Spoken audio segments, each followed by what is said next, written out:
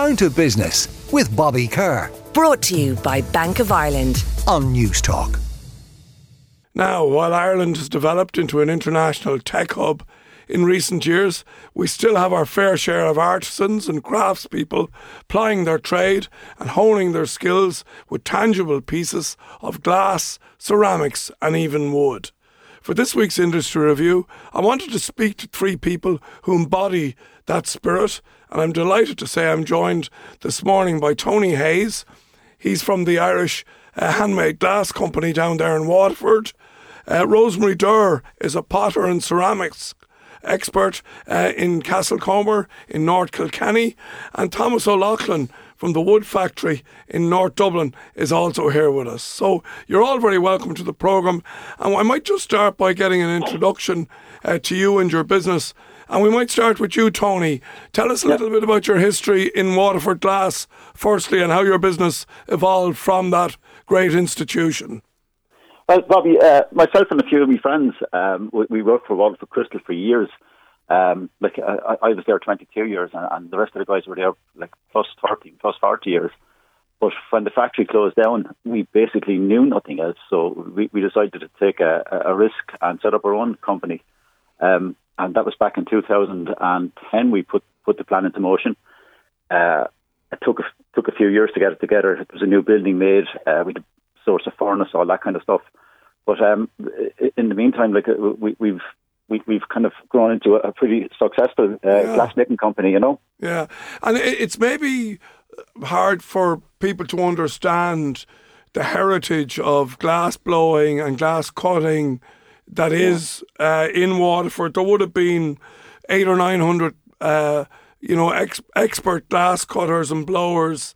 And it was a huge blow for the community in Waterford back when all that went away, was it not, Tony? It was massive. I think that the knock-on effect is only starting to recover now, to be quite honest.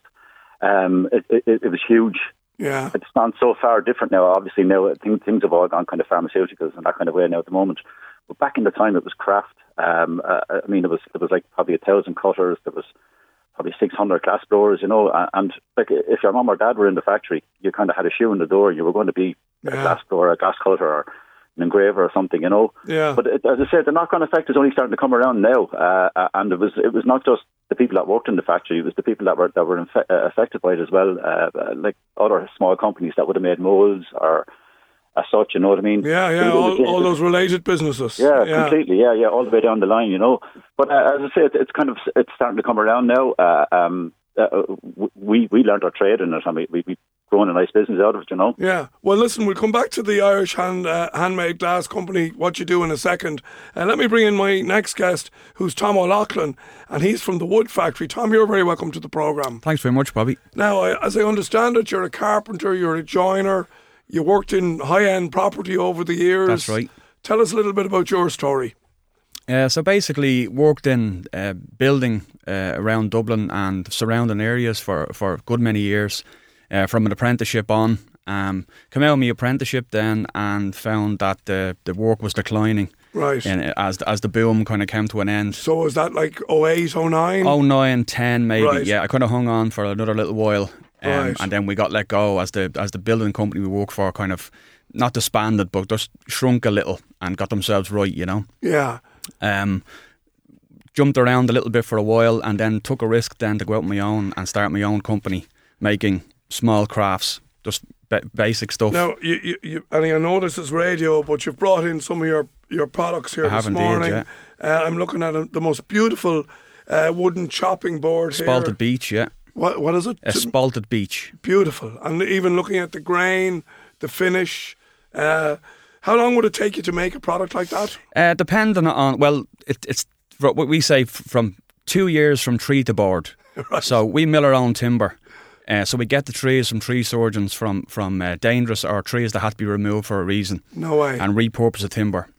And so when you say the timber has to be treated, what's involved in that process? Well, the trees are milled and then they're left on stickers so they can air dry then for a number of years depending on the thickness. Right. So it's 1 inch per year of air drying, and then it goes into a kiln then to Isn't that amazing? To think that the that you have to wait, the time, Absolutely, the yeah. aging process, Yeah. letting the air at it. Yeah, and that's all part of what is the wonderful end product, which is the craft. Well, craft is patience, Yeah, really, really interesting. Let's go to Kilkenny now and talk to Rosemarie Durr. Rosemarie, you're very welcome to the programme. Thank you, Bobby. Tell us a little bit about your ceramics business and yourself, if you would. Well, I'm in Castlecomer Estate Yard for the last 19 years. I moved out there with my husband. I had come to Kilkenny originally to train as a potter in Thomastown in the Pottery Skills course. That's nearly 30 years ago, and then went into the back of the design centre, the Castle Yard, for a few years in a shared studio space in there, and kind of got my range together, and then moved out to Castlecomer. And my husband is also a ceramics artist, but has his own business alongside mine. So it's a lovely studio space. So we're just a small studio. I sell a bit online, quite a bit online, and then wholesale to a few shops, and all the pieces are hand-thrown stoneware pottery, so it's for everyday use. What does hand-thrown actually mean, Rosemarie? Does it mean that every single pot that you make is turned on a wheel? Yes. It does? Yes, the term is thrown on a wheel. Yeah. So people will be familiar with that image. It's a very... associated with pottery, someone sitting down on a wheel and throwing working pots. the clay. And it looks very relaxing and romantic, but it's it's hard work. when you're making your living from it. It's a little bit more intense. So yeah, each piece is thrown on the wheel, and then that's the fastest part of the process, really. Because there's drying and finishing and firing, first firing, then glazing and firing again. So it's quite a long process. So the actual making of the pot is the fastest part. Yeah. And tell me then about, do you build up your range and your style over the years? I think you were saying that, you've got customers that have been buying your lines for 20, 30 years. Yes. Is that part of the strategy to keep customers coming back? Yeah, it's I had different notions, I suppose, when I started off in business, that I would have exciting new ranges quite regularly. But then you're not long realising that people like consistency and they like to collect over time. And not everyone can afford to buy a full dinner service straight off. And even if they do, things do break over time. Yeah. So they want to be able to replace those. It's not a fashion-led industry. Like it is very much... what I make does evolve over time. I'm not saying it's exactly the same, but because I make my own glazes, that's the colour on it, on the pots, the natural materials can vary over years because they're mined. So there will be little discrepancies, and that's the lovely thing about it. No two pieces are the same. But whilst I introduce new ranges from time to time and adjust things, the core of my range is still similar to what I was doing 20 years ago. Yeah, and it's lovely to hear that so much of your personality gets, I suppose, encapsulated into your craft, which I think is a lovely thought as well. Back to you, Tony, and back to the Irish Handmade Glass Company.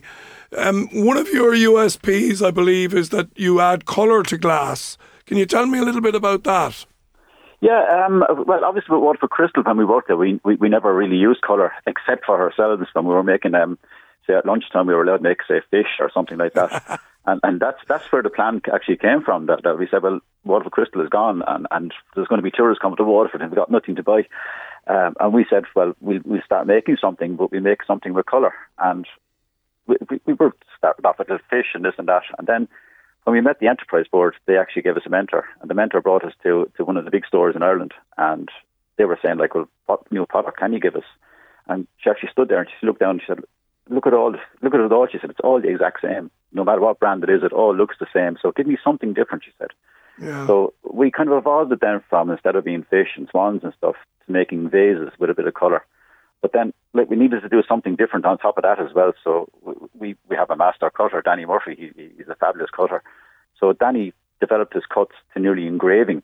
So you could have a vase with purple in it, with little headers engraved onto it using a cutting wheel, So we decided to develop a couple of lines like that, and now we've got 8 ranges of glass, and every year we kind of add something new to it rather than adding a full new range. Yeah.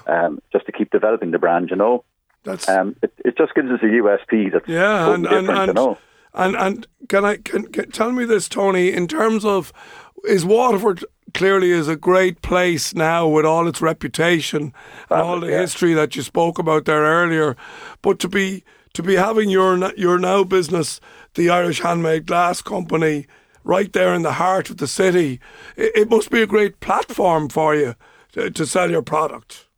It's amazing, yeah. When tourists come to Waterford, we're right in the heart of the Viking Triangle. You couldn't pick a better place, to be quite honest. Yeah. And you can walk past and you'll see our big sliding door open, and myself or Derek or Danny are sitting down making glass or cutting glass. And Americans usually get a shock. They've come to see Waterford Crystal, and they might take a little walking tour and see the museums and that. Next thing they walk past the place, and here's guys sitting down making glass. That's fantastic. It's kind of like what you would see, I think, in Venice and Murano. Yeah. Unfortunately, there should be more glass companies around, but the way things went, unfortunately, we were the only one that actually started up after the closure of Waterford. That's low glass and that, and we're the only one that still survives, I think, at the moment. Yeah. Well, listen, that sounds. It just sounds like a lovely business. Back to you then, Tom. In terms of how do you develop? I suppose you live and learn around the lines that work, the ones that don't. How do you sort of strategize on bringing in new products? Well, how do you develop the business and how do you grow the business? Well, unlike a lot of businesses, nothing is off the shelf for us again. So the timber we source dictates what we make. Right. So then we evolve the business into that, and then the market then dictates what we make also. So the demand for what we are selling in a certain product, like our new dining tables, where we make resin river tables, is all the rage. Started in Canada. We were the first big ones here in Ireland to start integrating resin into timber that wasn't fit for use in a dining table as such. Yeah, I've seen the and it's that beautifully glazed almost, almost like a resin over the wood. Yeah, so there's a resin cast and a resin river.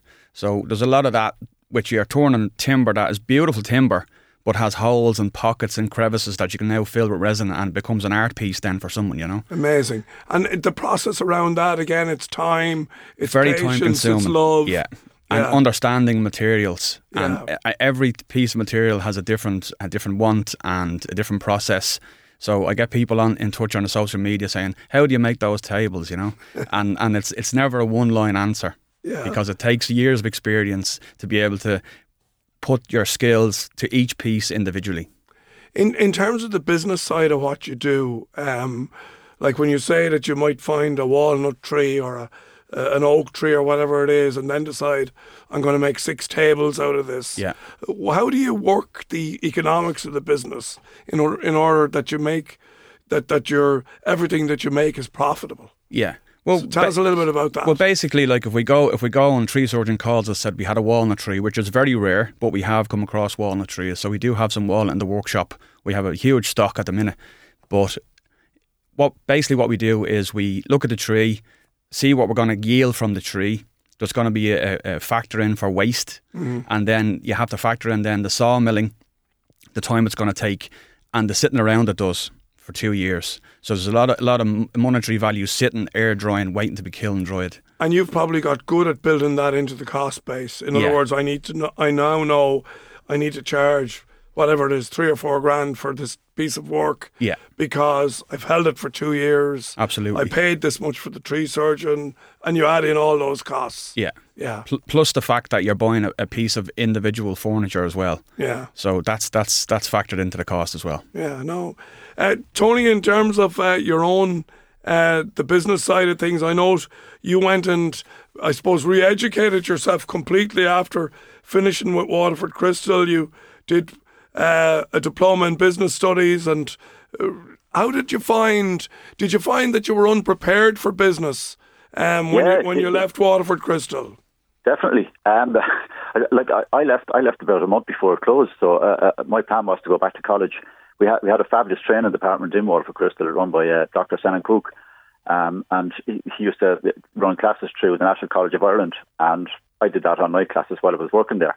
But I decided to go back to WIT at the time and finish off a business diploma there. While I was there, then I enrolled in the Southeast Enterprise Platform Programme, which is a postgrad for small business development, run by Eugene Cregan in Waterford as well. It's now called New Frontiers, and that was great because they gave you fabulous mentors in that, and they kind of, you got access to any funding that was available through either Leo or the IDA, and that, you know, it was really invaluable starting up, because like we were basically four guys that hadn't got a clue about running a business, you know. Yeah, I know. Well, it's great that you realised that you needed education around it, and you made it work for you. You know, that that you actually took the initiative, because, you know, at the end of the day, you need to know that bit, don't you? No matter how good your craft is, if you can't make money on it and you can't, you know, pay the wages effectively, what's the point? Exactly. That's true. As much as you love making your craft and that, there has to be a business at the end of the day. You know, you can't live on fairy dust, to be quite honest. There is a business there, and like our original thing was we were going to sell from our studio shop. Now we're wholesaling to probably about 60 shops in the country. We've probably got 25, 30 in the States. We sell to QVC in the States and big, massive, huge companies like Jensen and that, you know. Good man, that's great. Back to you, Rosemarie, on the business side. You mentioned you were in business with your husband, and you both have separate lines. Is that right? But you do. He was a graphic designer, was he originally? No, originally he was an illustrator. Illustrator, sorry. Yeah. So he would have touched off ceramics in college, but not until he had access to my studio space that he got fully into ceramics. Basically, you taught him everything he knows, is what you're saying. I taught him nothing. Still trying, Bobby. and in terms of being a double act, I suppose, in life and in business, how does that all work out? Well, we very much in business, you know, he's running with his own thing and I'm running with mine. So we are very much separate businesses, just sharing a space, and both happen to be in ceramics. I mean, he does a lot of design work and work for big companies like Crate and Barrel and Anthropology, where they, you know, produce lines of his designs. Whereas mine is very much production work. You know, I don't, his is one-off art pieces. Mine is very much everyday work. Yeah. I mean, the skill is, the beauty in my pieces is in the craftsmanship and the lightness and the functionality of what I make. It's probably good though, in terms of having a different, you know, an alternate strategy that you're not in the same place effectively, that, you know, that while it makes sense that you work together, you're coming at it from different angles. Absolutely. Yes. Yeah. Yes, it does. It's a nice creative partnership. It works very well. Yeah. Well, look, I think this has been a riveting discussion. I really, really celebrate everything that each of you guys do, because I think the work, the skill, the energy and the love that you all clearly have for your reflective crafts is actually inspirational. So I want to thank my guests, Tony Hayes from the Irish Handmade Glass Company down there in Waterford, Rosemarie Durr, Pottery in Kilkenny, and Tom O'Loughlin, the Wood Factory. Thanks so much for joining us, and keep doing what you're doing, because it really, really is. We need to see much more of this, and I wish you every success. Thanks, Bobby. Thank you, Bobby. Down to Business with Bobby Kerr. Brought to you by Bank of Ireland. Saturday morning at 11 on News Talk.